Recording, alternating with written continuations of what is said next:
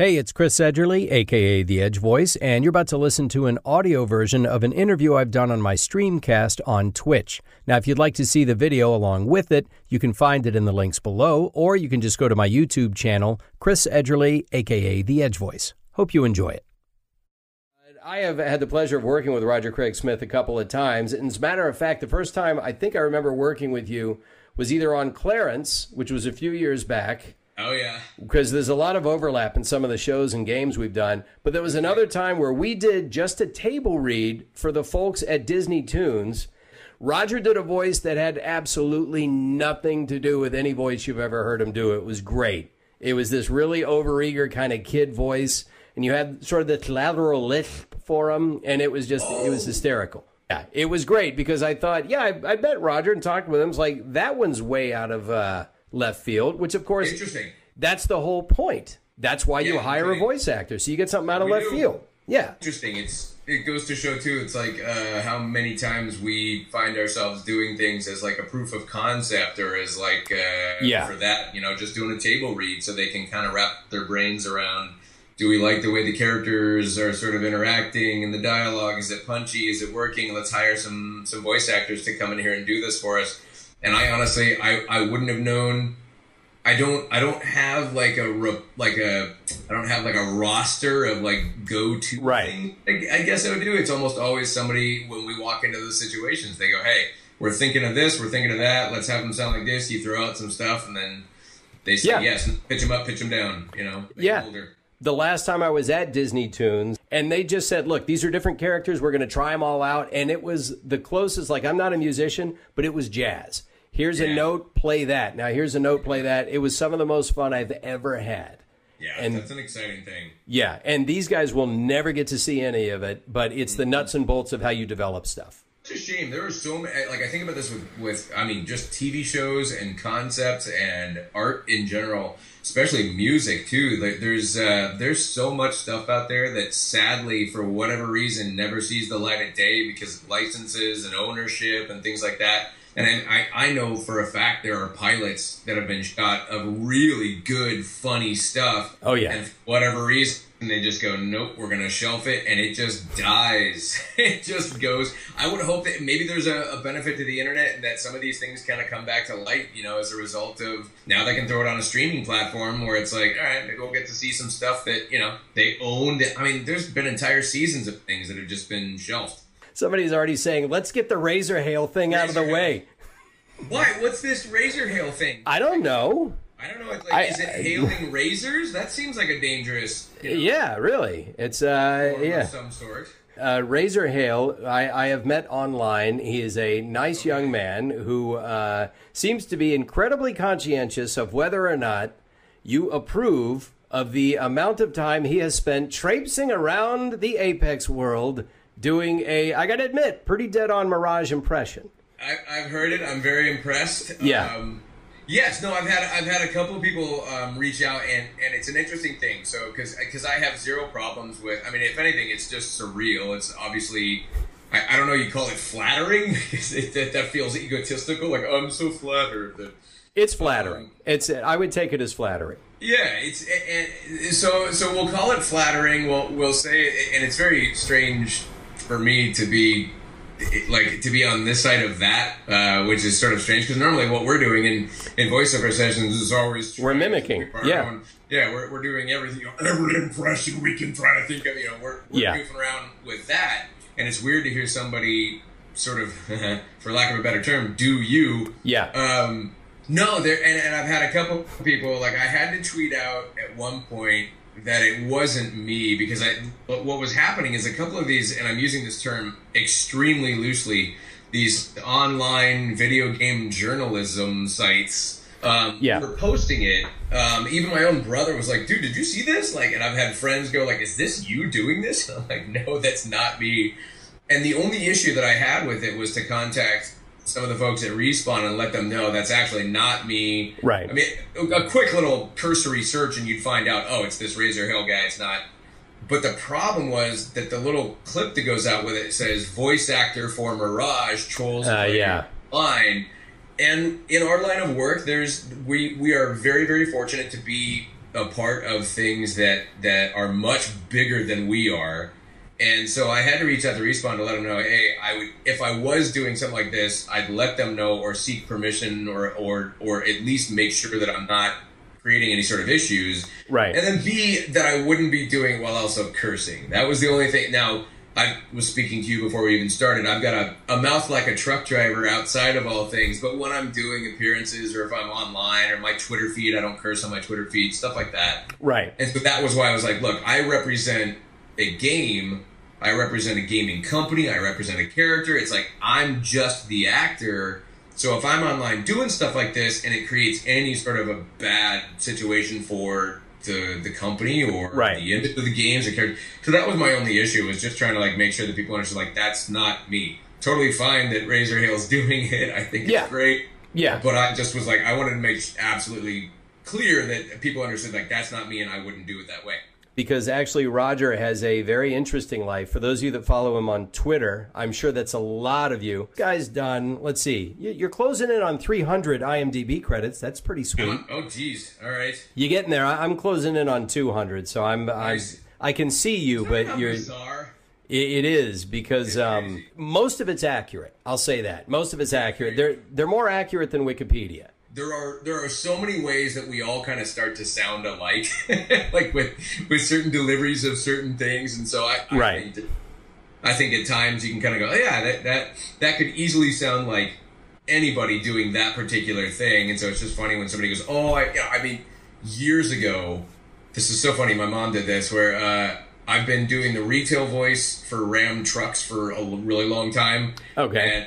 And so it's like I'm the voice that you'll hear me on the radio doing the radio stuff, and doing the full commercials there. But then you'll hear me at the end of TV tags. Nice. I'm the guy who comes on and says, right now, well-qualified lessees can lease the all-new 2019 blah blah blah blah blah. For $249 a month, and it's all the legal stuff. And my mom one time called me up and she goes, "I heard you on your Honda commercial. That's good. That's new." And I went, "No." Yeah. Oh, that wasn't me. And she argued with me. She goes, "No, this was you." I'm like, "No, I promise you, if I'm doing Ram trucks, I'm not doing Honda." Yeah, it's what we call a conflict. You. I'm like, yeah. It's not me, Mom. I'll tell you what's embarrassing is when it is you and then mid-campaign, it's somebody else. That's happened to me twice. Yeah, it happens. So, yeah, it's... not professional if you haven't been replaced or fired. So, yeah, I guess what we're saying, Razor Hale, is sooner or later there's going to be another guy who does an even better Mirage impression. Yeah. And then Roger's going to have to worry where to dig 2 holes in the desert. So, yeah. I started in stand-up comedy, and I was mimicking everybody. I would do voice after voice after voice. And, yeah, it got the crowds laughing. It's a good skill to have, and I use it to this day. I mean, we're mimics. I do a lot of voice matching of people. But I also realized that creating a character, set yourself apart. It's good advice. I mean, I remember, so I was quote-unquote discovered by taking Bob Bergen's animation class. Yeah, probably 15, 16 years ago, something like that. And he was telling a story about a student that had showed up to the class. It was an older gentleman by comparison to some of the other people that were in the class. Showed up and Bob inevitably asks, why are you guys taking this class? Like, why do you want to do this? Why do you want to be, in animation or cartoons or that kind of thing? Right. And this gentleman's response was that he had a dead-on Homer Simpson. Yeah. And it was like, and Bob was gently kind of trying to coax out of him, like, okay, that's great, but what else? And the guy was like, no, I'm going to be the voice of Homer Simpson. And I mean, at this time, The Simpsons was like the biggest thing on earth, and not that it still isn't. And so he was trying to say, like, I think the job is taken. Like, I'm sure that Dan Castellaneta's kind of like, he's just fine in that role right now. I don't think anybody's going anywhere. And this guy got livid because he had a really good Homer Simpson. And so for him, he was like, what do you mean I don't get to be... don't crush my dreams. And so it is really good advice. Like, so the challenge is always this. Well, we end up doing, often as voice actors, we go in and somebody will say, do you have like a version of this? Do you have like, we're looking for like a Vincent Price kind of and so then they say, but we want him like a little higher pitched, or instead of Vincent Price, we want a Vincent Price with an Italian accent or a Russian accent or whatever it might be. John DiMaggio talks about his Bender from Futurama is like a blending of 3 different things. His uncle. I think there's a Slim Pickens in there because I'm a huge Slim Pickens fan. Yeah, and then one other, and I forget what the other one is, but it's like that's how he came up with Bender, baby. Right. Like, that stuff is a blend of all those things. So like I can try to do my best Bender, baby. Yeah. And it's not going to be right there, but I can take elements of Blender and make it a little bit of Italian, and now I'm ripping off Bender, but I'm making it my own. Like that's kind of stuff that we do. Those little tricks of the trade. Everything is a version of something else. It's all been heard before. I mean, my Peter Potamus for Harvey Birdman, they brought me in to do what Joe Alasky had been doing, but over time, based on where they were directing me and based on how I was sort of interpreting it, it became something else. Because in the very beginning, it was kind of like this. Is that you, Birdman? And by the time we were done, it was way up here. It's like, do you get that thing I sent you? It just sort of grows organically. So absolutely, we don't rarely. I've had a number of folks at like a convention say, "Why did you choose to do X, Y, or Z?" And I even just tweeted something about today of just the sheer collaborative effort of what goes into making the final product that people experience. And I walk into I've never walked into a session, including for something like RAM. I've never walked into a session and said, here's the voice I'm doing for you. And then, that's it. It's like you've got a writer, a director, a producer, you've got animators, you've got, development team members, you've got everybody in that room, and they start putting in their 2 cents worth. And literally, even the creation of your vocal character is a collaborative effort. Your Mirage is kind of like my Pathfinder in that Mirage is you, but he's a facet of you that you're not really like. He's an extremely cocky you, and Pathfinder is an extremely happy, oblivious me. And I'm pretty happy, and I'm sort of oblivious, but I'm a little more acute into the world. Yeah. If there's any part of Mirage that's me, it's the little self-deprecating. It's when he always comes out with something kind of cocky, and then at the very end, kind of going like, yeah, it blows up. That really, it's like, man, I need when he's into that little bit of insecurity that he's kind of quieting down. That's all me. Yeah, it's like that's definitely me. It cannot be possible that you weren't ad-libbing from day one on Mirage. Thankfully, so this is again where that collaborative element of everybody over at Respawn, the writers coming together and basically saying, here's this like skeletal structure idea that we have for this character. And one of the things that they initially kind of went with was the stuttering. That it was like there wasn't a legitimate stutter. He was stammering over.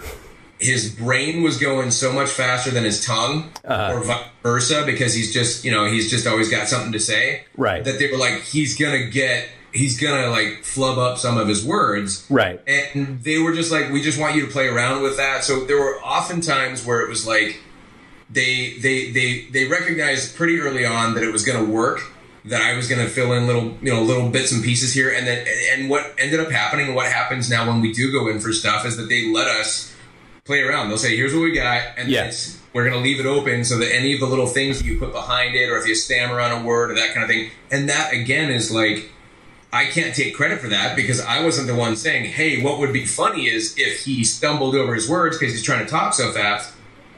That's the collaborative element of Respawn coming up with really rich character designs, really rich character backstory, all that, and then also hiring the right people, knock on wood, that can do this stuff and also then be a contribution, contribute to further developing a character and kind of figuring out how it's all going to kind of come to fruition. So. Thanks again to Respawn for making such a kick-ass game and letting us be a part of it. Hats off. Mm-hmm. Or at least tipped. Congratulations, by the way, to Apex and Respawn. They picked up a few nominations at the Game Awards. So looking forward to that. When you're doing voiceover, you're pretty much in it. Like Monday through Friday, anything could happen on any day. Like I said, we had to move this interview around several times. When you get a chance to get away, as we've seen on your Twitter feed, you like to get way out, and you like to point your camera at the stars. Absolutely. It's a hobby that's called astrophotography, or really and truly it's proper astrophotography is when you connect your camera to a telescope and take images of deep sky objects. They call them DSOs. And nightscape photography is where I just go out into the field with a camera and you're taking photographs of not only the stars, but usually something in the foreground. So there's become this little, not debate, it's finally settled, but it used to be like, well, if I'm going out with just a camera taking a shot of the Milky Way, but there's pine trees in the foreground and the silhouette of like, something in front of it, that's not just straight scientific astrophotography, that's also a photograph. And so they came up with this term nightscape. Okay. Yeah. So nightscape photography and astrophotography, that is my absolute passion, my hobby. I literally plan my months out around, and I put it into my calendar. I've got it all the way out for the next like 3 or 4 years when the new moons really? are, so that it's nice and dark to go out and where do I want to go? What new piece of technology do I want to save up for? And it's a total rabbit hole of things to go do. But yeah, that's my passion. I try to keep a healthy balance of not too many star pics and all that kind of stuff, because I know that a lot of people are not following me for my photography, but try to keep a blend. Yeah, but they could just scroll right on by, I'd like to think, yeah. It's become an interesting thing too, because I've had a few people reach out if I am at a convention, or even just folks in the business, not even on our side of the glass, but like producers and stuff, right, that have gotten inspired to try to go do this stuff. And thankfully, that's what I began to realize what's happening is I was a film major. I was a screenwriting major. I've been a performer essentially since childhood. Science was never necessarily anything that was like a pursuit for me. I'm horrible at math. And so for the longest time, I just thought, there's no way I'm going to be able to do this. I would watch these tutorial videos on how to approach the hobby and how to work with a telescope and all that. And I just thought, I'm never going to understand any of this. And then about 4 years ago, it started to kind of click, and I really I would just make it a point to go home and try to figure out. And I finally just started going, I'm just going to fake it. I'm going to try to replicate what I'm seeing these guys do and see if I can't then suddenly grasp it, as a different modality.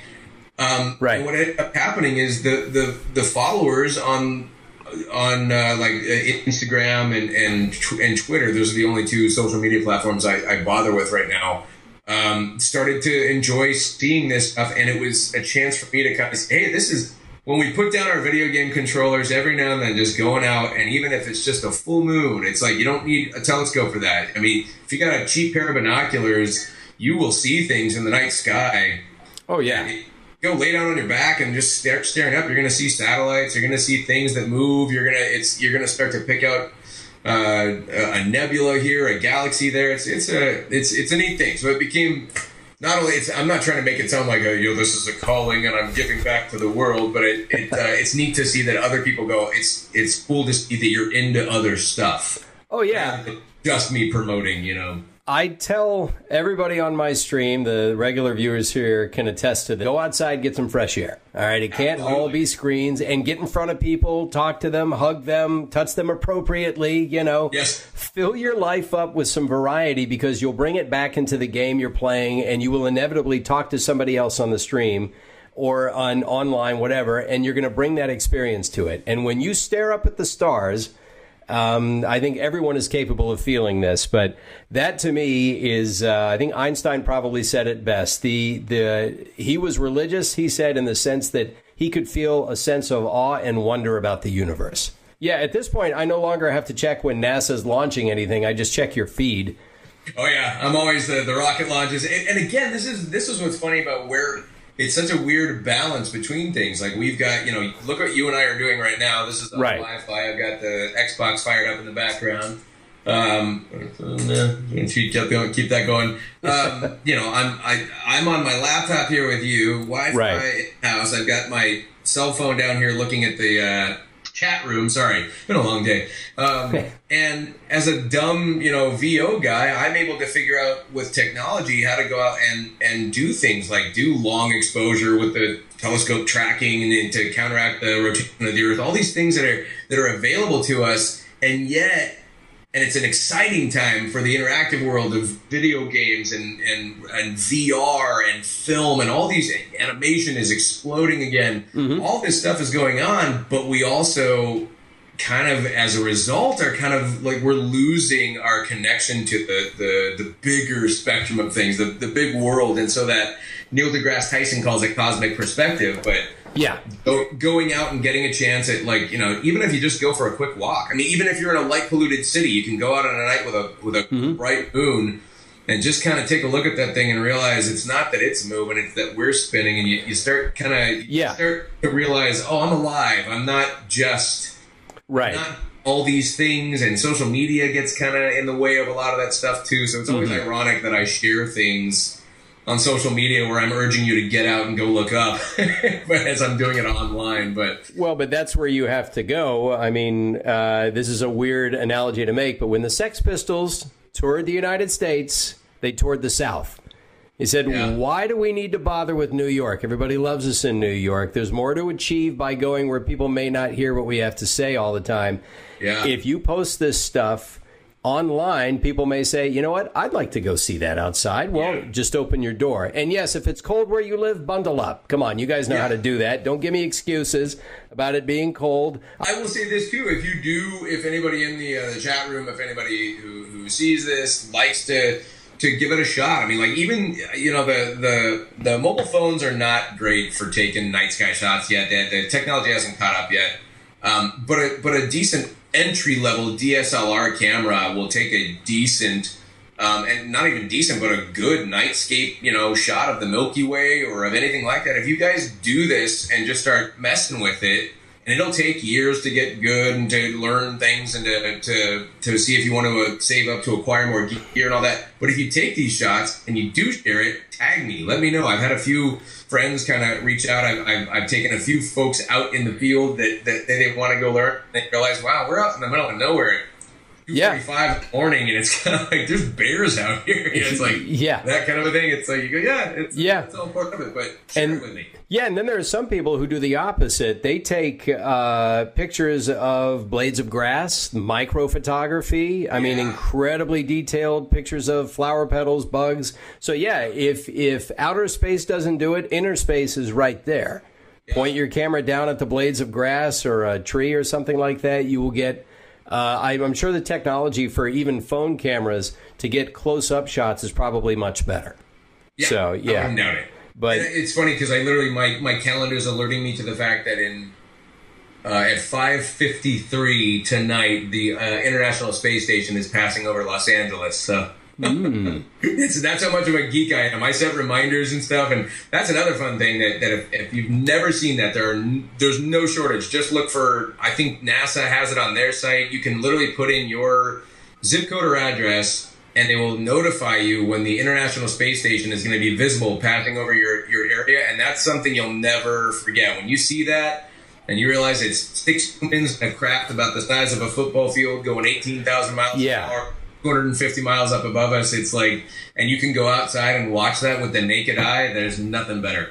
That's something that kind of, I really had no idea that this was true, but this is something Mary Elizabeth McGlynn, who's an awesome director, also a really talented voice actress. She posted something about how our galaxy is not just sitting in space. Our solar system is not just sitting in space. It is hurtling through space at I don't know what speed. So we're all moving. You know, it isn't just the word. Yeah, exactly. Yeah. Speaking of constant state of movement, like I'm learning Spanish, but I learn it every day because I am part of a Latin family now. I'm married Venezuelan, and so I have, so, you know, estoy aprendiendo. You know, todos los días estoy practicando mi español. But you are learning a language. ¿Practicando? Sí, estoy practicar mi español. Practicar. Sí, pero, porque mi esposa es de Venezuela, Caracas, y habla español demasiado rápido para mi entender. So I take it you speak some Spanish.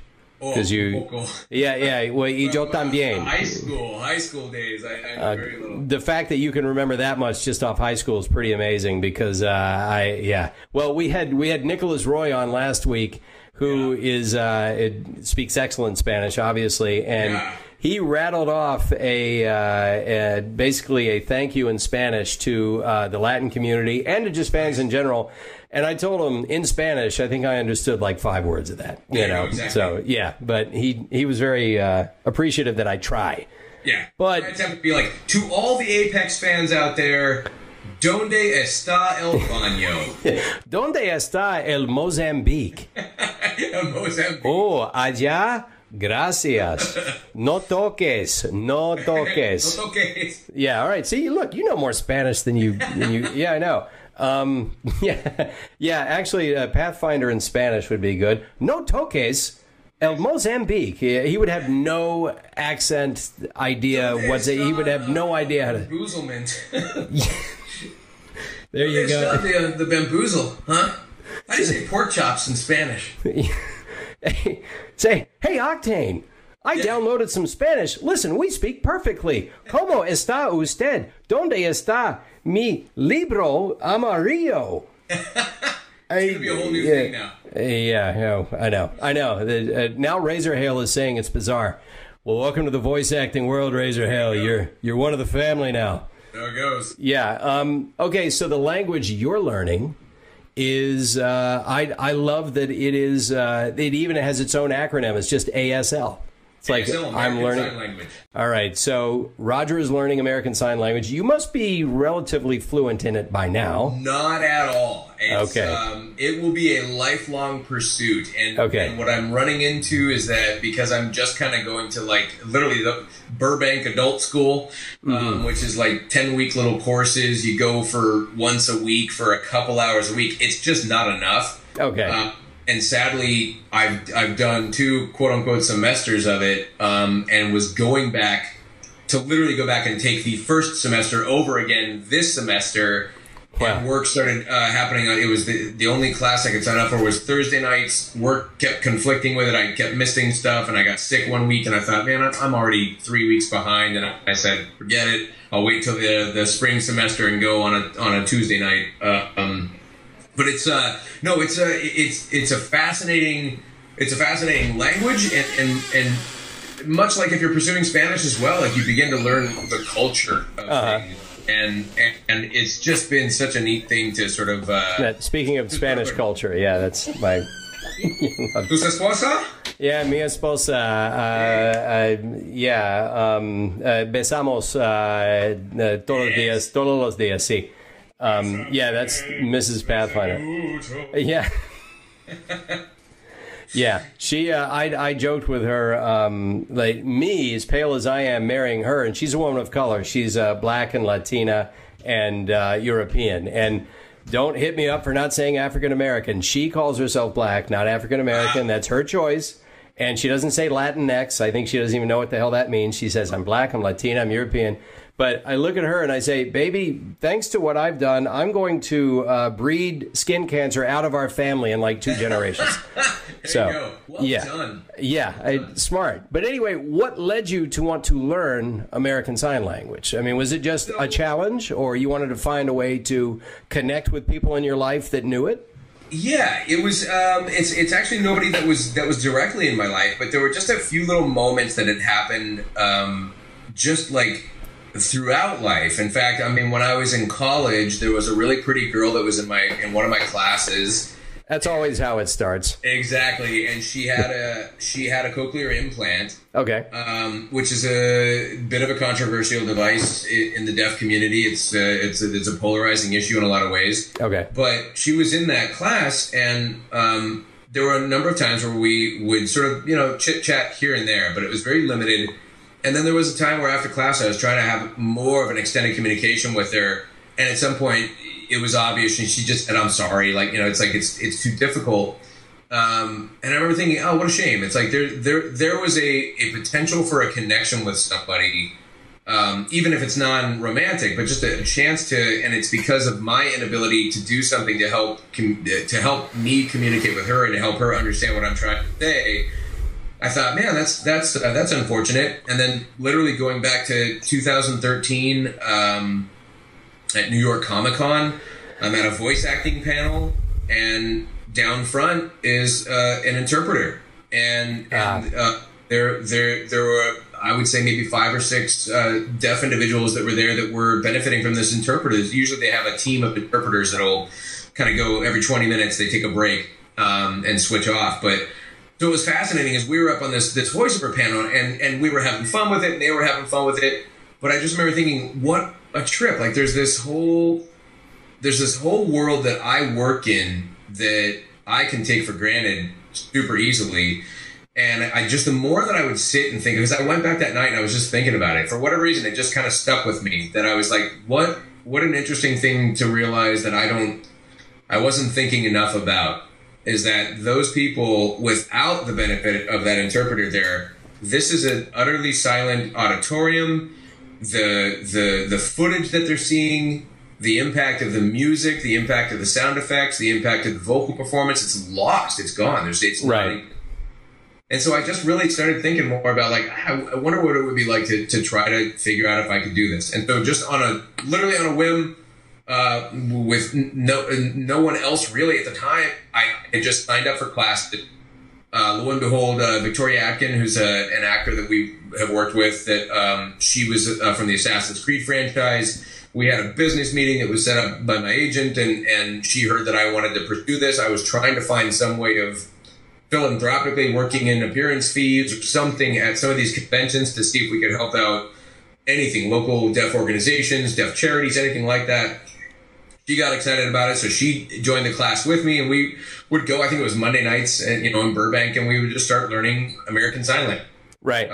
So it was really, it's just, and then it became, what really happened was signing up and going, I don't know what this is going to be like, and then it unlocked the culture, and it unlocked this whole thing of really and truly, just like going out and looking at the stars, all of a sudden your universe expands quite literally. Yeah. That's what happened for me. So it just became something where I thought, yeah, and I just dig it. It activates a part of my brain that I have yet to show up to an ASL class and not leave in an absolutely just like excited, inspired, mood. So it's neat. And I've had a couple instances where I've been able to communicate. I was doing a Batman panel at WonderCon recently for the 80th birthday celebration, and sure enough, there was an interpreter there. And I remember, like, it was so funny. I'm on stage, honored as can be to be a part of something like this. I'm sitting next to Diedrich. I'm just laughing, like, why am I here? Right. And yet, in my mind, I'm like fixated on this interpreter. Mm-hmm. And I'm watching because I'm trying to pick up the words that I know and to see how good I'm getting at understanding, like reading or seeing the signs and all that. And as I got off stage, we went down front to take a photograph as a big group. And as we walked by the interpreter, I was able to wave to the 2 deaf girls that were down front. And they say, hello, and I give them my name is, and fingerspell my name, and then say I'm learning, ASL, and I say I learn slow, and they were just they must have loved it. Yeah, and so I went, there it is. It's just it's the simplest of things. It's the simplest of connections, and it was just such a brief little thing for me to say, I'm learning, I am slow, what is it? Nice to meet you, and thank you, and all these little things that you can do. It's just so neat to see all of a sudden another part of your world be positively affected, and to kind of go, okay, this is neat. This is a neat thing. I want to pursue this. Yeah, the reason why I started learning Spanish again, it was before I met my wife. I took a little bit in high school, like everybody, and I took a little Italian in college, and I forgot all of it.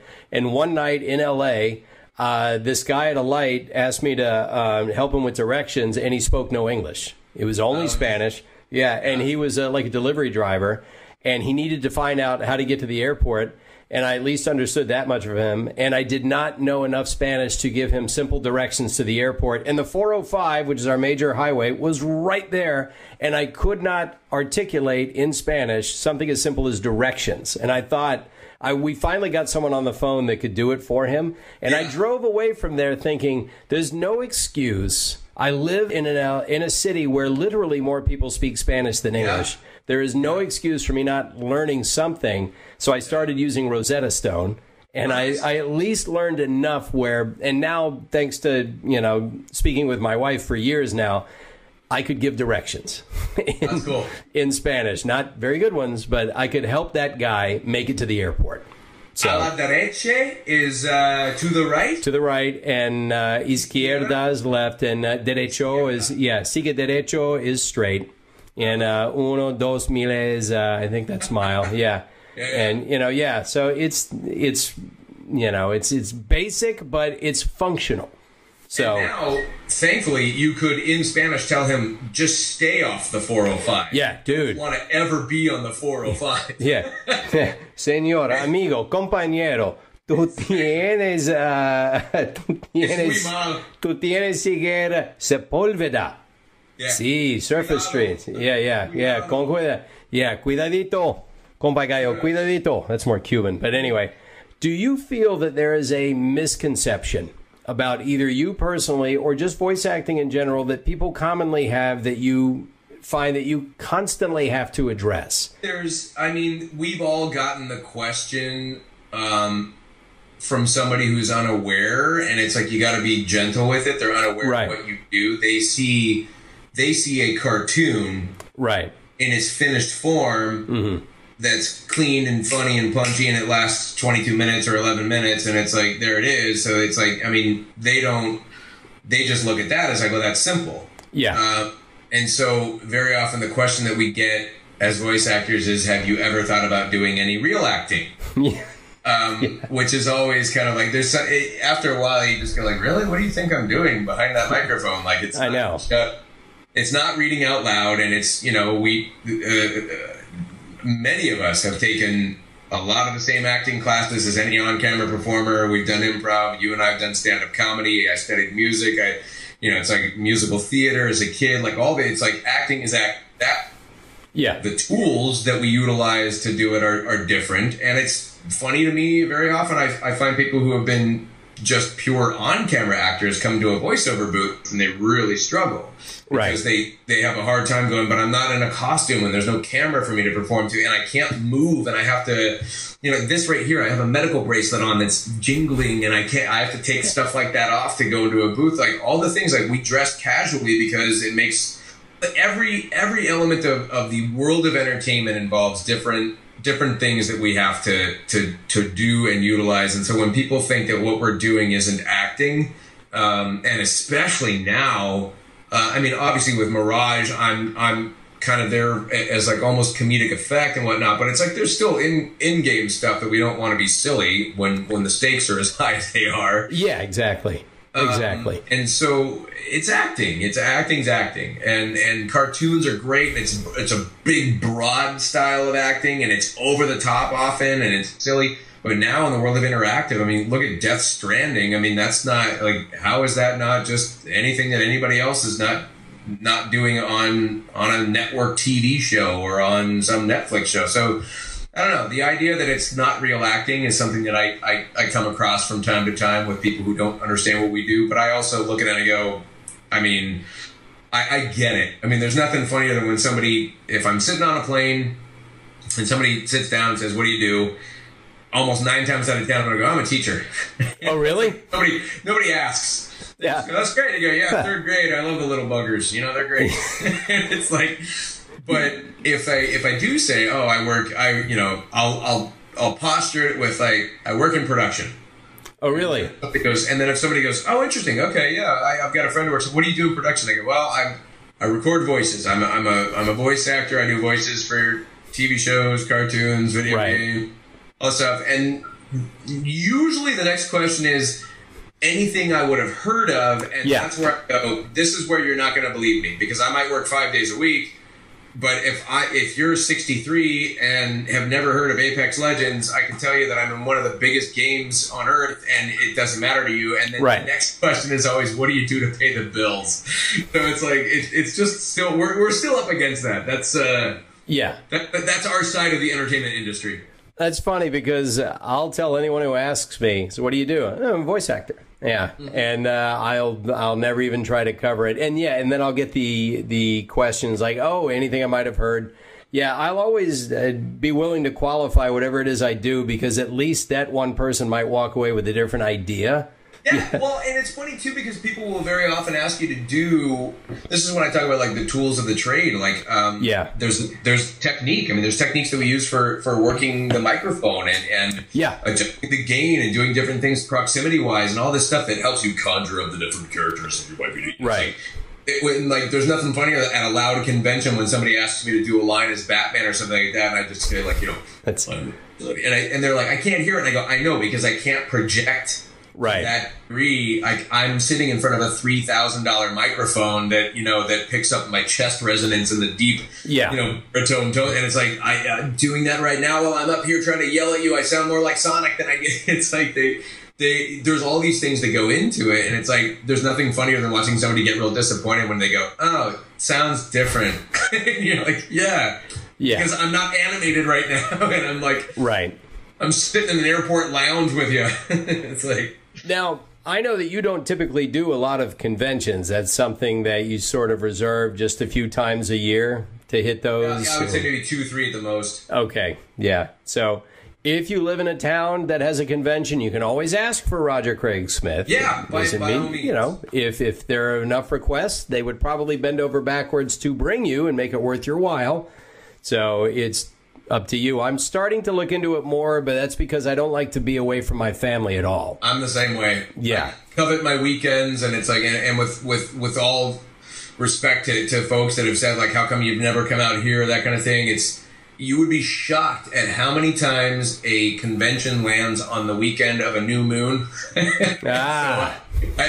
I have a convention booker who will book me on conventions, and I will have to like give him a schedule for the year going, all right, not going to go to that one. I can't, if they ask, just tell them, no, he's gone. It's like, I gotta be under the dark skies. I can't, I think you could have a very interesting contract writer. All right, but this is the kind of telescope that I need to have in my hotel room. Yeah, there you go. And by the way, it has to be at least on the 9th floor or higher. Travel and vocal fatigue. I mean, I've had a day of kind of yelling here and there, and so do something like this, and then get on a phone call with a family member or something. Like, even then, like I feel it. I gotta go to bed. Yeah, and get my rest so I can go and be ready to work for somebody the next day. And doing conventions, you do a ton of talking. Yeah. You do a ton of handshaking, you fly, you get sick, you have all these things that happen, and it in the name of going out and meeting fans and hopefully making money on a weekend, that kind of thing, you come back and you can't work for a week. And it's like, I've thought, man, I don't know that I want to do that. I think I'm going to stick with, I'll kind of pick and choose a few here and there that are willing to work with me on schedules and things like that. But it's taxing on the voice, taxing to travel, and you give up an entire 4 days usually by the time you're traveling out, getting there, a couple of nights, and then traveling the back. It's exhausting to me. Oh yeah, what do they call it? Con crud, I think. Con crud, yeah, the con funk, con crud, yeah. Yeah. Which is the sickness that we come back with very often. Usually, I cannot tell you how many times you come back from Comic-Con or anything like that, and you hear people going, this whole weekend I was sneezing all last night. Like, you got the con funk. Yeah, there's a lot of preventative maintenance that we do. Mainly for me, it's hydrating more than anything else. And you see me here, like talking to you, just grabbing the water bottle over and over and over again. Yeah, I'm polishing off a glass here myself. I don't know how many glasses I go through in a day. Just in general, probably 72, 80 ounces of water a day. Yeah. Yeah. Oh wait, chuletas. Chuletas? Oh, chuletas. Okay. Me encanta? Encanta, love? Me encanta. Me encanta chuletas. Sí. Or me encantan, because it's plural. Me encantan chuletas. Me encantan chuletas. Chuletas de Mirage. Is there any project that you want people to look out for that you've got coming, that you're allowed to speak of? No, but I will say that the folks at Respawn are always working on something with this, and they definitely show no signs of slowing down. So every season, yeah. I think we know there's good stuff afoot. So yeah, keep your eyes peeled. Yeah, going to be a good closeout to the year. It's going to be a very interesting 2020. Yeah, I believe the president of EA said that they want to be with Apex Legends for the next 10 years. So perfect, good. There you go. That right up to your retirement and mine, I think. Perfect. And then that's how I'll see myself off into the sunset. Knock on wood. Yeah, exactly. Can people find you on Instagram and Twitter? Would you like them to? Instagram and Twitter, they're both just at Roger Craig Smith. It's just my full name, all one word, ROGERCRAIG Smith, and that's about it. I got rid of Facebook a while back, and very much more active on Twitter than I am on Instagram. Okay. So it's my preferred medium. Instagram is so good for photos, though. You know what? It is and it isn't. The way you got to crop things and trying to share full res, and the fact that you can't really, like, you zoom. It's like, I actually find it's, you know what's funny? I heard something recently. Somebody said, like, oh yeah, it brings up questions of, like, demographics and ageism.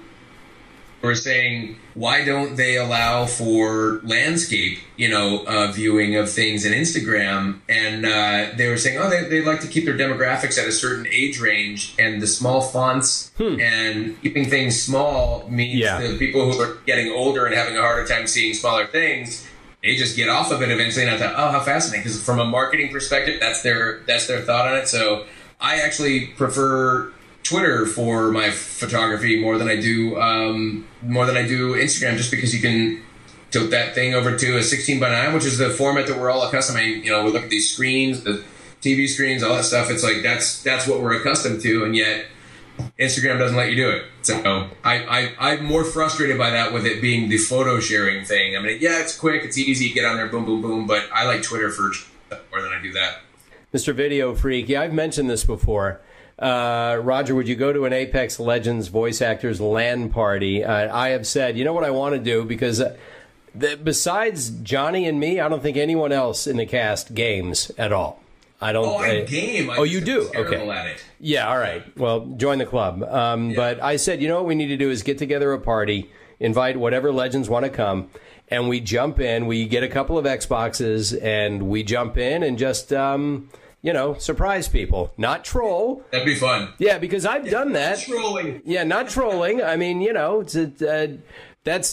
Hale does that better than we could anyway. So, yeah. But, like what I do is I have a couple of videos of it. I'm gently revealing the fact that, yes, you're playing with the actual voice of Pathfinder, and people kind of tend to freak out. But that's cool. It's in a fun way, but, we might have a little bit of fun with that. I think maybe I'll have to provide some booze.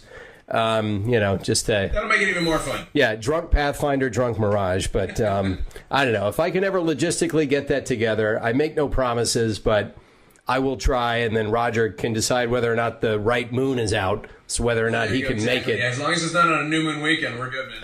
Okay, gotcha. All right, that's the best answer I got for you so far. Also, can you say, ding dong, this is the right apartment for Hot Chick 529? Pretty please, thanks. Well, it's all there on the chat for you, Roger. It's up to you. Up to you. Ding dong, this is the right apartment for Hot Chick 529. I'm going to say it like that because I'm sure you don't want 529, and it just gets kind of confusing. So, Stiminarchio and Spartithian Alex, I know, want you to say this. If you could, as Mirage, can you say, never give up, never give in? We've all said this. I think Octane said it. I said it. I think this is a very special quote for them. Okay, cool. Yeah. Let's see. Never give, it's inevitable. You're never going to get, never give it up. Never going to give you up. Never going to let you down. Never going to turn around and, I don't know. I give up. Wait, no, never give up. Never give in. Never give up. Never give in. What was the line again? I think it's never give up, never give in, Mirage. Never going to give you up. Never gonna let you. Right, cool. Yeah. Anyway, pork chops. Hey, you said to say it as Mirage, so there you go. He did. Kearney Ravenstorm has a serious question. Does the voice actor for Bloodhound really sound like that, or was it generated or something? That sounds really darn hard to do. I'd love to mess with you and say, no, that's what she actually sounds like, but no. That is the lovely and talented Allegra Clark, who can do the accent. That's her accent. Oh, yeah. But they have pitched her way down. You would definitely hear her in just the tone, the delivery, the inflection, and the accent. Right. But yeah, no, that's they're futzing with that stuff in post. Yes. Like for Mirage, I don't think they do anything for you. For Pathfinder, they sweeten him electronically, so he sounds a little robotic. Yeah, which makes sense. Yeah, of course, absolutely. Just like you can hear Pathfinder in you right now, to hear Allegra do it, you're like, there it is. You know it right away. Exactly, and if you guys want, there's a YouTube video of all of us being interviewed for the game, and it's basically an interview of everybody talking about the character and how they came about it, and so that can give you a little bit of behind-the-scenes information.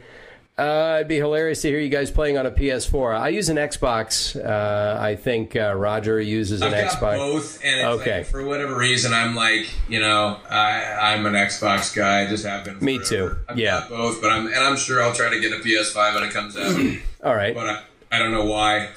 It's like I never use it. There'll be like one game every now and then. I'm like, I've got to go get that. I got to go play that on that, but it's rare. I hear you. Jungle Scott 54, do you have any tips on creating or finding a soundproof room? This is something I have the most trouble with right now with my voice work. Roger's experience may be different, but I have VO notes. If you go to my YouTube right there, I've got a little series of videos where I talk about different little VO things. You don't need a soundproof room. If you have $40, you can go to Amazon and buy a fabric box with sound foam in it and shove your mic in there. Boom, it sounds as good as this $3,500 booth I have behind me, which you can't see because of the green screen. There are so many ways around it. If you have a closet with clothes hanging and it's a walk-in and you have carpet on the floor, it's going to sound just about as good as any studio. Yeah. I mean, to this day, I agree. To this day, you got to remember that at the end of the day, the finished product, it doesn't matter what it looks like, what the studio looks like that you were recording in. Right. If the finished product sounds clean, and 9 times out of 10 they're throwing it under music and sound effects or something like that, it's like it doesn't have to be, a pin drop pristine. I mean, some of the earliest things I lived in a traffic circle down in the city of Orange, California. They have this historic area, and there's an area called the Orange Circle is what it's known as, but it's literally the Orange Plaza. And it's a traffic circle. It's one of those rare traffic circles that exists in the U.S. Right. And I lived in a corner apartment right above it, and so I had traffic all day long. And I would record narration for yard crashers at the time and house crashers on a cheap $125 microphone from Guitar Center that I plugged directly into the 1/8-inch, little stereo input, jack in the back of a Dell computer, and would shove the clothing in the closet to the back. I had an old drummer's throne, a drum stool that I would put down in that closet. I went down to the Walmart and bought a mattress topper of like 1-inch thick bed foam and just curled it around the back of that closet. Put the microphone in there. I'd have to wait every now and then for a bus to drive by or a Harley to go through the traffic circle. I'd record, I'd edit it, I'd email them an MP3 and get paid. Gotcha. It was like down and dirty, and it's like it doesn't. To this day, I still have to stop for helicopters and stuff, and occasional police siren and that kind of thing. But my office is a large bedroom that's I literally just bought sound panels and put up everything that I could to make it as quiet on the inside of that room and to try to keep as much noise out, but it's not soundproof by any stroke. I don't feel like you're missing out because you don't have a proper looking, that it's, because I've also been into some very prominent and, high-end locations in Los Angeles, and we got to stop because a bus is idling out on the street. It's that's at a big expensive studio for a video game, and you just think like, if people only knew. One of the coolest stories I've had was at doing promos at CBS, and at one point I thought we were having an earthquake. And because we're in this little underground bunker, and all of a sudden this low rumbling is happening, and it's like, and I'm hearing it because the microphones pick up frequencies that we normally wouldn't with our regular ears, and then they amplify it through these really nice headphones, and all of a sudden I'm hearing this like rumbling sound, and I'm like, what is going? And they go,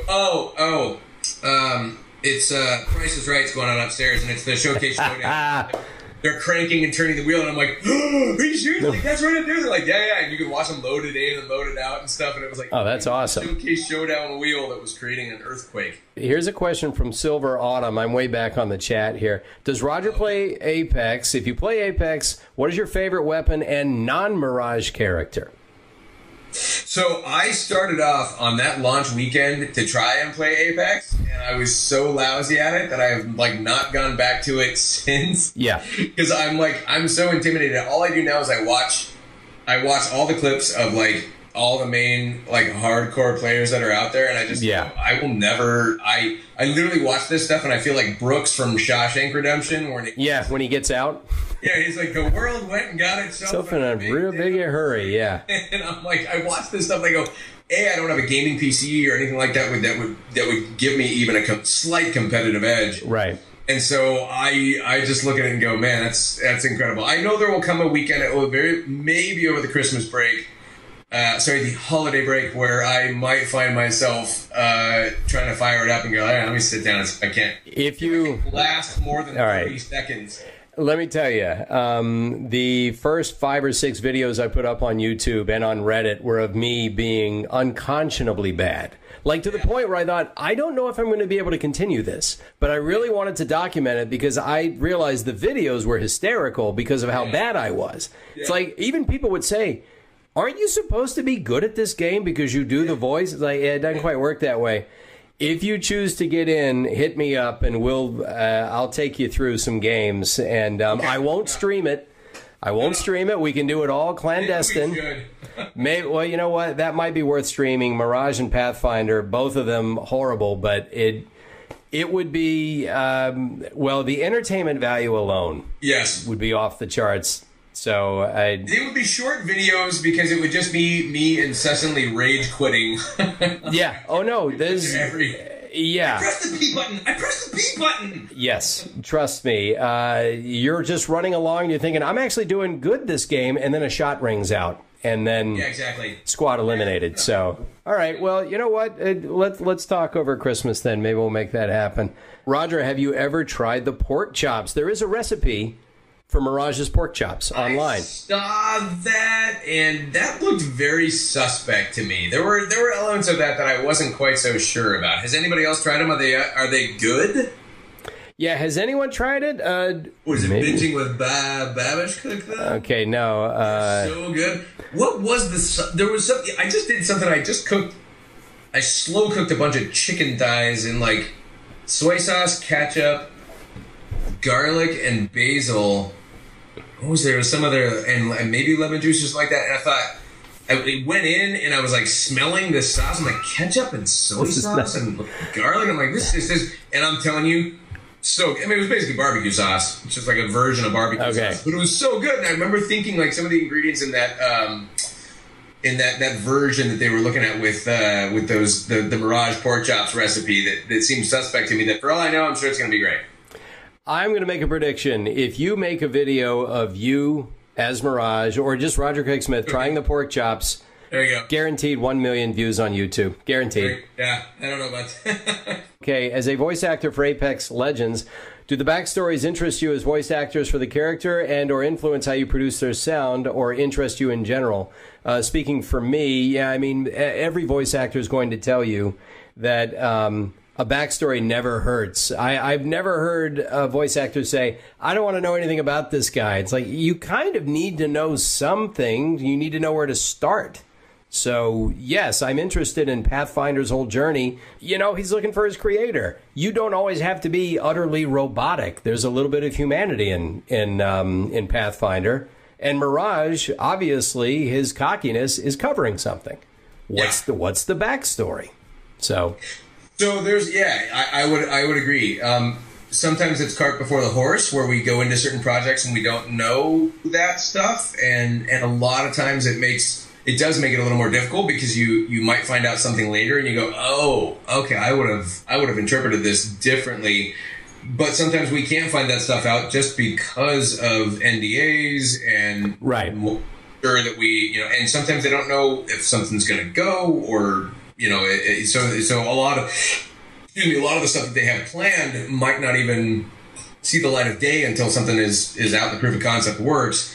But the backstory always helps. It helps you kind of understand a little bit more in areas where there might be some wounding behind the line, or or a little bit of, he's trying to cover up something. So, and what's so funny about our industry too is that I'd love to be able to tell you specific stuff about Mirage, but I don't remember what's been recorded, what hasn't been recorded, what's been released, what hasn't been released. And so usually I just play dumb and go, I don't know, yeah, I guess. I think Razor Hale had a question. He's asking you, Roger, because it was asked because they thought that he was you. Does Respawn give you free Apex packs? Apex packs? No, I don't think we get free Apex packs. I got this. I got this shirt. That's what I got. I've never asked for anything free anyway, but that's what we get. We don't get a bunch of free stuff. Yeah, it's actually, that doesn't, and I mean, that really doesn't, it's rare. It's rare if you even get a copy of the game, and now granted this was free to play. Right. It's rare that if you're even in a game that they send you a copy or send a copy to your agency or that kind of thing. It's just the industry I think people think that it's just, that it works that way, and I can tell you. Ujimation has a question. Has there ever been a time where either you or Roger has said anything about upcoming projects or events where you got in trouble? I've never gotten in trouble, but there was a time, this is a long time ago, this was around 04, 05, I think. No, probably 04. I worked on Final Fantasy, I think, 7, where I played Sid Highwind. Well, basically, we were just the English-speaking cast. So this was a theatrical release of a movie, and I was Sid, and I went on IMDb and put my name up as Sid because it hadn't been done yet. And I thought, let me go ahead and do this. And this was early days of IMDb, and I thought, this would be cool. I'll put the credit up there. I got a call from my agent like a day later, 2 days later. Did you put your name up as Sid? I said, well, yeah, we've already recorded, right? I hear that the movie's been announced. And they said, yeah, but they didn't announce the cast yet. It's an official thing you have to do. And I said, oh, okay, well, it's just IMDb. Nobody cares about that, right? And she goes, no, they do. And I thought, all right, fine, I'll take it down. What's the big deal? There was a 14-page chat room that had already started up like, who is Chris Edgerly? How is he qualified to be Sid? They dug up my old demo and put that online. They dug up my old stand-up headshot and said, this is what he looks like. And that, by the way, that picture's 7 years old. That's what he looks like. This is what he sounds like. He's doing an orange juice commercial. Sid Highwind doesn't do orange juice commercials. And I thought, I am never going to jump the gun again because that was my experience. I don't know if anything like that had ever happened to you. I've not, thankfully, I don't know. I'm trying to think. There's nothing that's ever really, even recently I did something jokingly about, I was literally in a session with a director and an engineer working on a session, and they were explaining the project to me, and I laughed, and they were like, yeah, obviously it's, nothing's announced, and all that stuff, and I go, oh, should I not have been live tweeting this whole thing? And they're laughing. And I go into the booth, and, I start pantomiming like I'm holding up my camera. What's up, Facebook Live? I'm here in the booth right now recording for this. And then I just, we're all laughing about all these different stories and stuff, and I go, you know what, I'm going to tweet about this right now. I was like, pull out your phones. So I tweet this thing, where I say, it's so, I'm so bummed to not be working on anything that I can't talk about right now because of an NDA that I assure you, is for a project that doesn't exist and also is not a video game. And so I tweet this generic thing out. I think I remember that tweet. About me not doing, and then because of the people who responded, the Batman fans thought that I was confirming my involvement in an upcoming Batman game. And the Sonic fans all assume I was talking about the upcoming Sonic video game. And I'm like, the upcoming Sonic video game? What has been announced? There's nothing, everybody just, glommed on with their little thing and started taking it and going crazy with it. I just thought, how funny. And to the point where, I was hearing people say, oh, yeah, they were having some meetings. And I'm like, over what? I'm like, I said nothing about nothing. Yeah. And the people, they projected onto it. So it's funny. It's and I play dumb every single time now, just because I'm like, I don't remember what's been recorded or when it was done, and you never really think. We were doing press in 2013, and one of my coworkers said, well, when we found out about it, the code name on the project was this, and said the code name for the project, and nobody would have thought anything of it, but we get done with the interview, and the folks from the production staff are like, no, don't ever give the code names, because the fans figure out they know what the code names are, and then they go and they find stuff online. It's just like, it's just hilarious. It's like... Yeah. Dr. Pap wants to know, what was a piece of advice someone gave you in your voice acting career that really helped you out? It's no one single piece of advice that helped me. I've gotten tons of great advice from lots of different actors. I tend to go with my gut on a lot of this stuff. I don't know if my booking ratio bears out this approach, but I like to grip it and rip it. I do not like to over-prepare anything. I lose spontaneity when I do that. And I don't know if that was a piece of advice anyone ever gave me. I sort of found my way to that. But I certainly I would never tell anyone to do that if that's not their style. So anyone who's ever told me to prepare has never been wrong. I'll say that. Probably the best advice I ever got was while at film school, Mary Steenburgen and I'm going to name drop. Mary Steenburgen and Ted Danson came down and did this thing with us, and it was really neat. Took all of us. Well, we took them out as a part of this. This was our final broadcast of this like variety show that we were doing, and I finally got a chance to sit down next to Miss Steenburgen, and I said, hey, she had a background as a comedic character actor, and she was in all these improv troupes and stuff, and like she loves comedy, but we don't really know her as a comedic actor. Right. And so but it was funny to hear her talk about all this comedy. She wanted to do comedy, all this stuff. And so I sat down next to her and said, hey, I just want to get, I want to pick your brain on something. I said, I'm graduating. I'm thinking about, what I really want to pursue is comedic character acting. And she goes, she interrupts me and she goes, oh, sweetheart, you don't get to choose. And I was like, what? I'm like, but my dreams. And she goes, you really don't get to choose right now. She said, if you're breaking in, you're wanting to do this, she goes, I'm looking at your appearance. You might be somebody they think is going to be a really good bully. She goes, so if you're going to be a bully character, and the industry starts to see you as that, and you do really well at that, she goes, you're going to be happy if you start booking gigs in the vein of something that the industry sees in you. She goes, you'll be happy, and you will hopefully take that all the way to the bank, and that you'll then use, if you're smart, you invest wisely, and you take that and put it into something that helps fuel your passion. Like if your passion is comedic character acting, go join a comedy troupe, go join this, go do the thing that you love, but you thinking that you're going to enter into this and going to steer it, she said it's not really that way. And I would argue it's like there's roles that, I'm sure tons of roles that we'd all love to be, but sometimes you're never even going to be on the list of people who would be considered for it because they don't hear you in our line of work. They might not hear you in that way, or they might just not, or they see you and they go, he couldn't do that. Yeah. It doesn't sell orange juice. Yeah. A bit of advice. It actually helped me out. This happened to me as far as not getting to choose. I auditioned for and booked the part of Harry S. Truman for Oliver Stone's documentary series. Yeah. This was years ago. Yeah. And I show up to be Harry S. Truman, and I don't, and this was, probably 6-7 years ago, more than that. And I look even less like Harry S. Truman then than I do now. And I show up, and Oliver Stone's actually there to direct it. And he looks at me and he says, "You're my Truman?" I said, "Yeah." And he just looks at me, and I thought, I'm fired. I'm fired. He doesn't work with voice actors. He's used to people looking like the part they're playing, or at least going through makeup. And I thought, I'm so fired. And he goes, "Okay, come on." And he looked at his assistant and said, "We okayed his audition, right?" And I thought, I am so fired. He's not even waiting till I'm out of the room. It's like, I am so fired. But no, he said, credit to him. He said, okay. He had me do it a couple of times, and I could see that look like, oh. And inside I'm thinking, well, that's what we do, Yeah. So, exactly. It doesn't matter how I sound when I show up. I'm going to do the voice now, and you'll see it. So if that was the one time where I thought, you know what, if he could have seen the actors give the audition, I would not have been cast. Yeah. It would not have happened.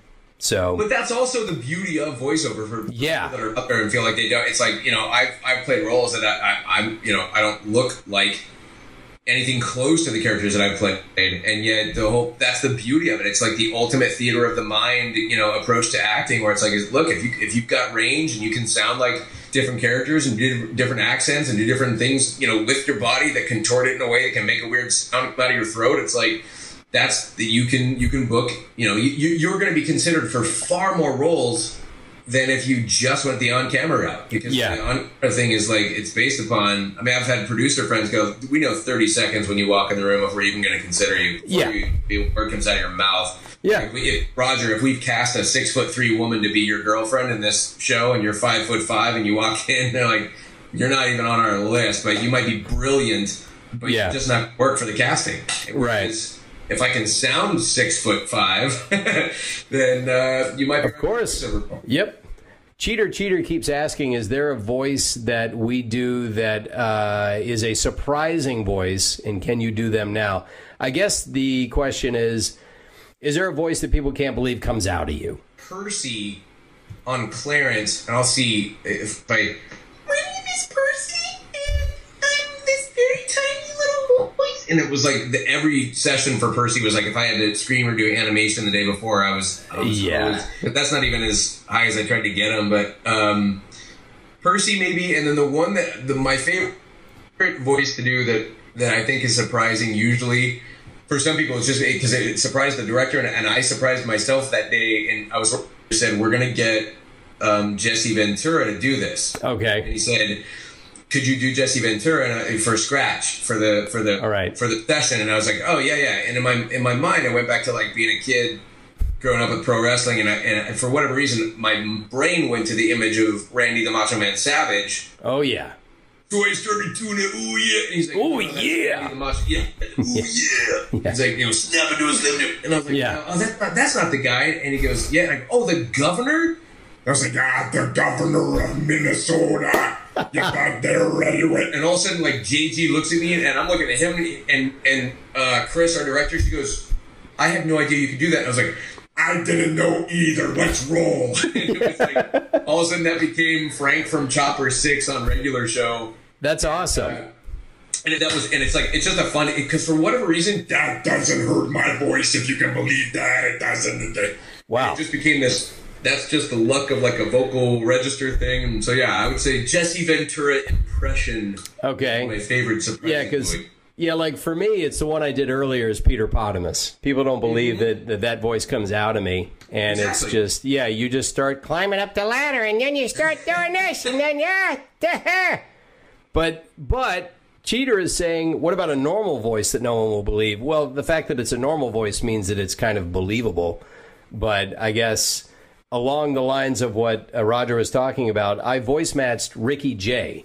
He passed away, I guess, at the beginning of the year, and they needed to voice match him for the TV show he was on. So they needed to voice match him for a couple of episodes. I was a fan of Ricky Jay's acting. I'd seen him in a lot of movies. He's in Boogie Nights and a lot of David Mamet movies. But I had no idea that there was a way to actually mimic him, because there kind of isn't. But they, as we do with voice matching, they play the footage, and I think, oh, well, okay, I can do that. And so before I knew it, I was sort of talking like Ricky Jay for this one scene and this one time, and I had a way of just sort of matching what he was doing. I love it. But it's not an impression you can do as part of your act because people don't know. That's the thing.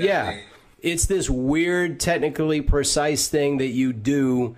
And so now apparently I can do a Ricky Jay. May he rest in peace. I would have never known that. Right? That's cool. Yeah. So that's the job a lot of the times, doing somebody that you never even thought about doing. But they send you a clip. And you say, okay, all right, I guess I can do them. So, But it's also rare. I think a lot of people, voice actors kind of come on to and especially now with the internet and that kind of thing, there's a lot of people who go out, and this is not, I'm not trying to dig or rip on anybody. It's like there's a lot of people who go out and put out like impression reels. Yeah. Where they do a whole bunch of different impressions. Right. And it's always neat and it's cool, but where and I've had situations where I'm like, I'm going to be working with that guy someday, I'm sure. And then you find out that you hear from somebody, you go, yeah, we brought him in, and They couldn't act. Couldn't conjure up anything other, like, they just kept doing impressions. Right. Of like, celebrities, and they're like, but we don't need the celebrity on the show. Like, like, we can't use that voice for this because it sounds exactly like the celebrity. Yeah. And that's going to throw people off. Could you conjure up another character? And they kind of struggle with it. Well, I had a friend ask me, why don't you do one of those? Why don't you do one of those? And then, that was the point. They all do impressions. Yeah. And I said, look, I started my career in stand-up, and I used to do like 25 impressions in 5 minutes. And it's a parlor trick. It's really fun and cool. And the audience loved it. But I thought, I can't go anywhere else with that. Yeah. And I kind of got tired of doing it. But so many people were asking, I finally said, okay, here. And so I decided I'll put together a reel, and it'll be like a lot of strange ones, and some you know, some you may not know. And I just thought, all right, boom, boom, boom, boom, boom, here they are. And I didn't do it all in one take because I also thought that's another parlor trick. And there are jobs where I guess you might have to go from 2 or 3 voices on the course of one page. I've had to do that before. But the bottom line is that if you're somebody on YouTube doing one of these reels, it's really impressive. Get a ton of views for it and monetize those views. Do that. Make your money that way, because if you made a voiceover agent, here's what they're going to do. This is for the benefit of anyone thinking about it. They're going to listen to your reel, and if you can do 50 voices on your reel, that's awesome. My very first reel, I hit my agent with like 50 voices on it. She said, great, now let's get into the studio and edit this down. And here's what they'll do. They'll say, this person's got a lot of range. Let's get them into the office and give them a stack of copy and see what they do. And then they're going to have you read it, and they're going to say, okay, try it this way, try it that way. And then they'll know whether or not to take you on as a client. Yeah. So they bring you in. If you can act, they're going to know. If you can't, that doesn't mean you can't have a wonderful career in putting up really entertaining videos. But if you want the agent and you want the career in voice acting, you kind of need to do the rest of it. So, Acting's acting. And I think people think even when you're doing like retail reads, it's like, no, that's where it's like you can't do Christopher Walken selling Pizza Hut because they're not going to need that. They don't want that. They want to hear like a genuine voice, but you also have to speak. Let me hear it. Actually, Roger, now for a limited time till May 21st, get 2 medium pizzas with 2 toppings for $5.99. Are you telling me I can get 2 medium pizzas? Yeah, only at Domino's. Only at Domino's. Is he from, wait, is it Badger? Yo, Badger. From Breaking Bad. Yeah. I worked with him. Matt Jones, right? Matt Jones? Yeah, Matt Jones. There's a guy, I think he said he lost his voice once when he was a teenager and he never got it back. Never got it back. Yeah, I never got it back, but it sort of worked out. I saw him. Like, I love that he's exploded to the degree that he has. Because I remember seeing it was a Midas brake commercial. Yeah. Where he was just a bit character actor, and I'm sure he probably came from an improv troupe or something like down here because he's super funny. And it was like his car goes crashing through this brake shop. Like, you literally hear like people are at like this auto repair shop, and all of a sudden you hear tires screeching outside, and this car just goes careening through. It stops at the wall, all this dust spills, and it's Matt Jones, and he was like, I think I need to get my brakes checked or something like that. I was like, that guy's funny, and what a great voice. I'm like, I'm going to hear that guy in a voiceover world someday. He's like, no, he's in Breaking Bad. The thing is, it's good. It'll help you understand how your voice works. It'll help you on listening and trying to mimic and all that stuff. It's great. Technical it's stuff. It's so rare that you ever use it. I mean, we're doing it usually in between takes just to mess with one. But then we're doing different characters that have been conjured up. And actually where it does come in handy is in taking that and, again, adding it to your repertoire to how you can tweak something and make it into something. Yeah, exploring the range of your voice, you're absolutely right. Doing a lot of impressions is a great way to find out these are my limits, these are my boundaries, maybe I can stretch them. And by the way, why does this person sound that way? I guess maybe because they're from here, or this is their personality. You know, there's a reason why Sir Ian McKellen sounds this way. If you take Christopher Walken as a delivery style and then add it to any other little tiny character, then you've created a unique character. Like if it's a little guy that, does the delivery of Walken. It's like suddenly you're going, okay, in my mind I'm trying to do Walken as the delivery, but I'm doing it as this high-pitched voice. Now you've created something different and unique. Spartathian Alex has a serious question, and this is what I expect from Spartathian Alex. He is hardcore positive. How do you both feel knowing you worked on something that saves a life daily, inspired people, and brought them together from across the globe? I feel great. I love that there's a community. I love that I have used this as an opportunity to connect with a bunch of people and get together and virtually kill many, many people with advanced weaponry. But yes, now look, I love that the game has caught on in the way it does, and I love this community that we have created, not me, we, and it feels as cool as you think it would feel. That's from me. Yeah, I feel the exact same way. I mean, there's nothing greater. There's no greater moment than when look, I show up to a gig. I show up to a job. I'm getting there I'm battling traffic. I'm doing what I can to get there early and be decompressed from traffic to be ready to perform and be on and be sharp and funny and make for a short day. It's like, so my mindset is in this job that I have to perform. And yes, it's a performance, but it's like I'm wanting to make sure that I'm executing for this creative, collective, collaborative vision that everyone at this project wants to have happen.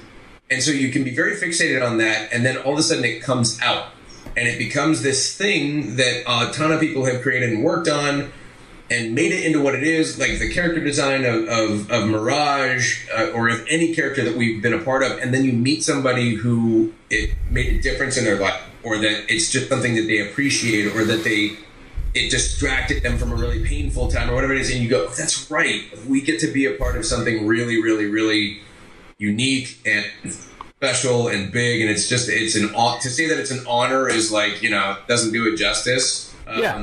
It's a fun gig. It has its stresses, but it's like, at the end of the day, it's really, really neat when you get to be a part of something that reaches so many people. They hit 70 million, last month? Yeah, 70 million unique visitors. So, it's cool. That's our impact, part of it. My brother was teasing me. He said, Pathfinder's going to be your Luke Skywalker. I don't care what else you've done. People are going to remember you. They're going to say high five to you. And I said, you know what? As long as I'm remembered for something, I don't care. It's going to be, exactly. Here's pork chops as my Luke Skywalker. Pork chops, there you go. My bumper sticker. Yeah, and I think Sonic's going to be 80 years old at some convention at like the Radisson Inn in Pacoima. And, well, son, you got them booze. What were his last words? Something about booze? I don't know what it was. Chops? I don't know. Yeah, it was weird. Yeah. Well, he kept saying that blasted razor hail. Nobody knows what that means. Yeah, I know. We tried to reach Razor Hill for comment, but he's in his mansion. We can't get to him. Yeah, exactly. He's in his mansion. Yeah, he doesn't talk to people anymore until you pay him. Voice actor Razor Hill. Yeah, had little to say. Yeah, took over as the voice of Domino's and Ram trucks. Yeah, all on the same day. 19. Yeah, the mysterious car accident involving Roger Craig Smith and Chris Edgevoice is yet to be solved. Yes, exactly. Cheater has addressed this to Roger Craig Smith. What is the key to happiness in life and finding love? Well, funny you should ask, because that's exactly what Roger Craig Smith specializes in. Nobody knows. Yeah, nobody knows. I have no clue. Inner peace, I'm still working on it, 44, not married, no kids. I'm like, I have no clue. I'm the last person you should be asking a question like that. But I will say that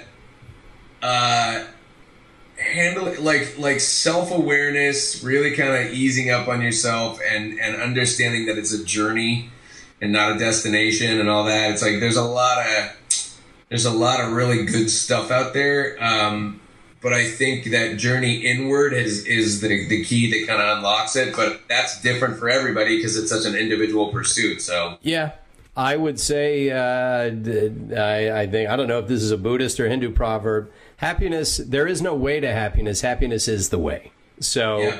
If I think all good philosophy boils down to some version of the Serenity Prayer.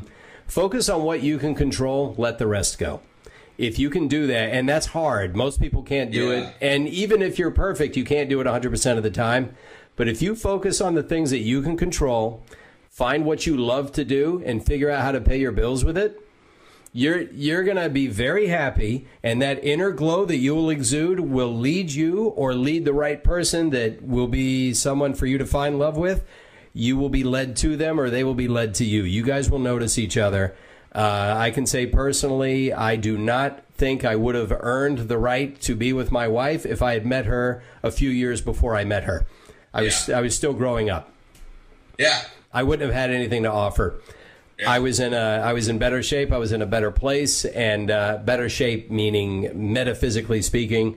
So I earned the right to have my wife in my life, and that was I was finding what was making me happy, and that's when love came. So yeah, you seem happy. Don't judge by whether or not you have a wife or kids, because that's not, those are accoutrements.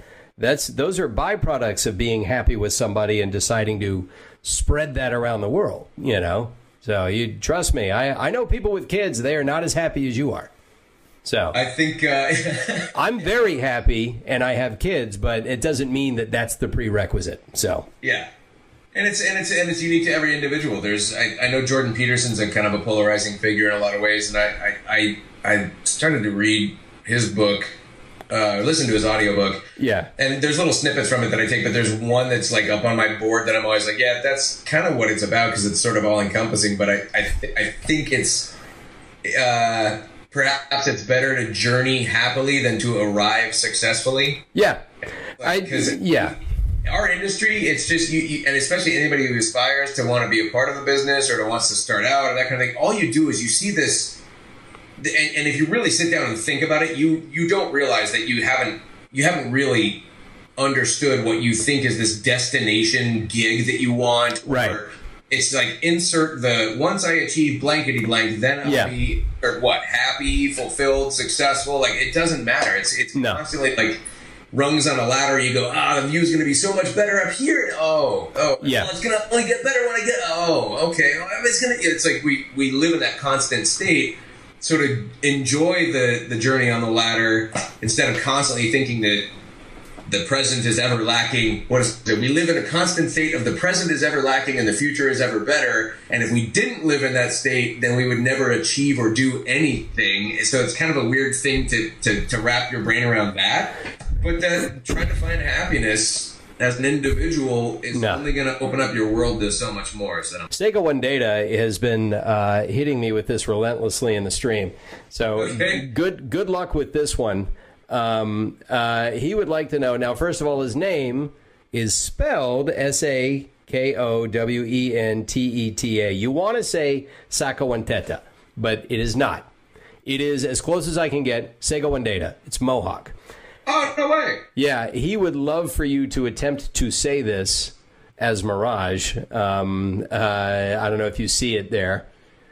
Yeah, give it a try if you can. It's definitely it's a mouthful. But you want me to do it as Mirage would do it, which is meaning, I just heard you say Sega One Data. So yeah, so I can't do that perfectly because that's not how Mirage would do it. No, Mirage, I'm imagining. You'd be like, what? Pathfinder's good and all, but really and truly, as far as legends go, it's there's this new up and comer by the name of Secondhand Smoke. No, Saskatchewan. No, he's suck it to me. I think it's Sega One Data. I think it's Sega One Data, Mirage. Yeah, with Pathfinder, that's the guy you want to look out for. That's the one. That's the legend I think it's going to be. It's Sega 16-bit processing. So Sega Dreamcast and Tada. Yeah, that guy. That's the one. Close enough. Can I get a high five, Pathfinder? High five? High five. I'll give you 10. All right, let's move on to... My favorite moment from the Season 3 trailers. I know the one. The stuff that's like, high five. Yeah. But that was such you and Crypto's trailer right there. Well, think about how much we know about people who are that, people who posture themselves as super cool all the time. Like internally, they're just as. That's what I love about the little nuanced elements of. Yeah. I think we've got more stuff coming for the character. But There's more. yeah, there's little bits of him that you're just gonna kind of go, all right, he's posturing, you know. It's like, and that's why it's neat that there's that stuff is there through all these characters. But does anyone have any improv scenarios? Give us a destination and an object. A Mozambique, the dropship, caustic. Yeah, the break room before we go out and kill. By the way, before we start this, do they ever notice that there's about 20 replicas of them out in the field every single time? Does anyone should I have not mentioned that I'm puncturing the balloon of reality? It's like, Suspension of disbelief. It's a film school thing. Suspension of disbelief. Yeah. Yeah. Bob, I think it was Bob Bergen told me a story about, this was 17 years ago, that he told the story of working on Fraggle Rock, I guess. Oh, yeah. And getting to meet Mr. Henson. And, Wow. Somebody at the set said, why... If it's all underground, why when they go out, like, why do we see sky? Like, I guess they would see sky in Fraggle Rock or whatever, but supposedly it was all underground. Yeah. And Bob said that I guess, like, you heard Kermit, because that was his voice, essentially. Yeah. Just looked at the person and said, it's a cartoon. Like, it's a cartoon, like, or something like that. Like, what is your problem? Yay! But I just love it, you know. It's like, yeah, suspension of disbelief. Okay, so... That's great. Yeah, in the break room, Pathfinder and Mirage in the break room, and Mirage has discovered that Pathfinder has stolen Mirage's pork chops. All right, dude, I've been looking at these things. Looking forward to it's good leftover pork chops all day long. I'm going to open the fridge here. Okay. All right, hold on. Hey, I had a Ziploc bag of pork chops sitting right there with my name on it. What's up, Mirage? Pork chops. What do you mean pork chops? Pork chops. It's you don't even eat, do you? No, but there was this bag of something and it had green stuff on it, and I thought, you know what? I better get rid of that. And besides, no one pinged it. Was the green stuff my writing in Sharpie? Green Sharpie? Mirage? M-A-R-I-G, however my name is spelled. I'm just saying, like, did you not see my name on the bag that had my pork chops in it? Wow. Yes. Now that I think about it, that was probably the wrong thing to do. Reading is fun. You're useless. Where did you throw them out? Oh, yes. I high-fived them right out the window. Oh, that's great. That's good. A dog ate them. That's good. He looked happy. Is there like a baking program with you, like a recipe program or anything like that? There's nothing, right? Oh, sure. Right here on the keyboard, you set it to 350, and then you wait. Could you double as a toaster? Because maybe I could make some like peanut butter toast or something right now. I don't know. My brother came out as a toaster. Now we don't have him over at Thanksgiving. Yeah. And your mom's a vacuum cleaner. Blammo! I don't know. Is that improv? I wouldn't charge a 2-drink minimum for it, but, I think that's not bad. What is this OK Boomer we keep hearing? I keep hearing OK Boomer. Is this a way to just mock old people now? No, so this is what's funny. First of all, I was born in 75, so I don't qualify. 69. Thank you. Not Generation Generation X. No, I'm Generation X. Missed it. Yeah. I heard that recently. They were talking about it on the radio, saying like it's become the new thing for that baby boomer generation not understanding the science behind a lot of things that are happening in the world today. Yep. And sort of being denial of like anything, global warming, like all these things that are happening, right? That there's this response of like, okay, boomer. Yeah, okay, okay. Somebody who just, so it's like if you're the age of a baby boomer, but what it's become now is it's anybody that's older is now a boomer. And so anytime they just want to sit there going, okay, boomer, it's just like, that's all right. I get it. Apparently, if you're 22 or older, it's okay, boomer. So I guess, boomer. I think somebody wants Mirage saying okay, boomer. So they're never going to. Hey, boomer! That was not Mirage, I think. You got to remember, it wouldn't be Mirage, it'd be Crypto, because I'm the old man. Remember in the trailer, it's like Whoa, buddy, it's me. Yeah, exactly. Oh, man. Yeah, there you go. Yeah, we gotta get Johnny on there again to say, okay, Boomer. Yeah. That's what he should call me. Want to say thanks for you for stopping by because I know how busy you are. Like, I really do know that this was not easy for you to commit to. So I appreciate it. And it was important because I know just how many people out there are loving this game. And you and I are very lucky people to get to be a part of it. And it's neat. Yes. And it's important that we reach out and be a part of the community and all that stuff. So, yeah, I'm glad that you started doing this and that you asked me to be a part of it. So, yeah, thank you, Chris, for asking me. And thank you to the fans for supporting. It's my pleasure. A really great game. I can tell you with firsthand knowledge, the staff at Respawn and EA are super passionate and they really care about this and they love the community and they love all the fan art. They love the interaction. They love the passion. So thank you, thank you, thank you. And if we have Roger Craig back, maybe it's going to be with us gaming together. Believe me, if you thought the improv was bad, just wait. Yeah. Yeah. You cannot even imagine. All right. Okay, Boomer. Yeah. Okay, Boomer. Okay, Boomer. Hey, Boomer. I think that means he likes me.